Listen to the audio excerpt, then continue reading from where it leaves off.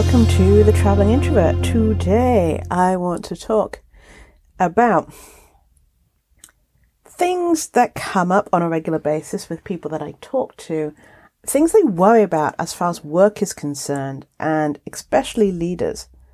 So here's the thing. A lot of the time it's really good for you to say no.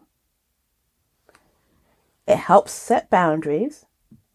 It helps set you up for success rather than failure. If you say yes to everything, you will have time for nothing. Especially if you're a new leader or new in a role, you might feel the pressure or the urgency to say yes to everything. All the meetings, all the projects that got thrown your way, all the questions. You might feel that saying yes is the best way to show that you are a team player. Or the best way to show that you are engaged, or how happy you are at the role and how grateful you are to be having a job in the first place. However, here's the thing. If, as a new person to the role, or new to the job, or new to the organization, if you say yes to everything, you are setting yourself up for failure. By saying yes to all the meetings, you will not have time to process. You will not have time to do deep work.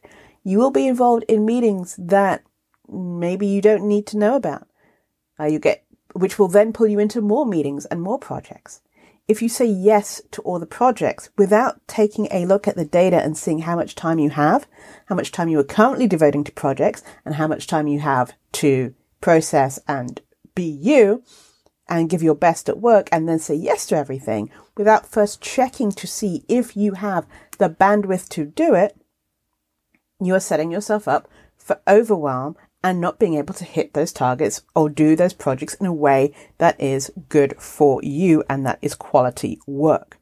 And why this is bad long term is because you'll already be overwhelmed. You'll already be burnt out. You'll already be pushed to the edge. And when a project actually comes around that would be good for you to work on, that would give you what you need to move your career forward, you will not be able to take on that project. Might not even be offered that project because you already have too much on your plate. So saying yes to everything and no to nothing is bad boundary setting, sets bad expectations, and sets you up for failure. And the other reason you might think that you have to say yes to everything when you're new at a role or new in leadership is because you might want to compete with your peers. You might feel that everyone else is doing more than you and therefore you have to keep up. Everyone's levels are different. Everyone's ideas of productivity or doing well or success are different and personal. You cannot do everything. You shouldn't be competing with your peers. And there's the other thing. You can't be the expert for everything, on everything.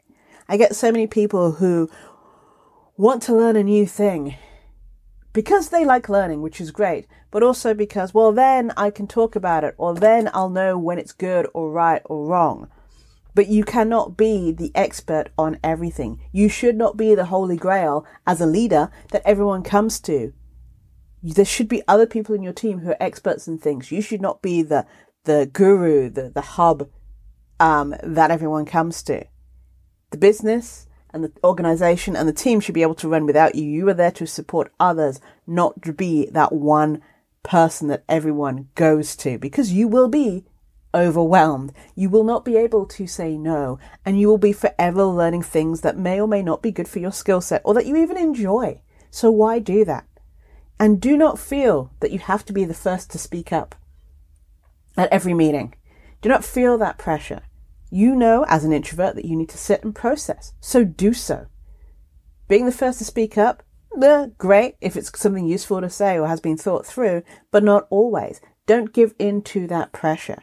So things that you shouldn't care about at work, when you say no, being the expert for everything, competing with your peers, and being the first to speak up. This is Janice at The Career Introvert, helping you build your brand and get hired. Have a great rest of your week.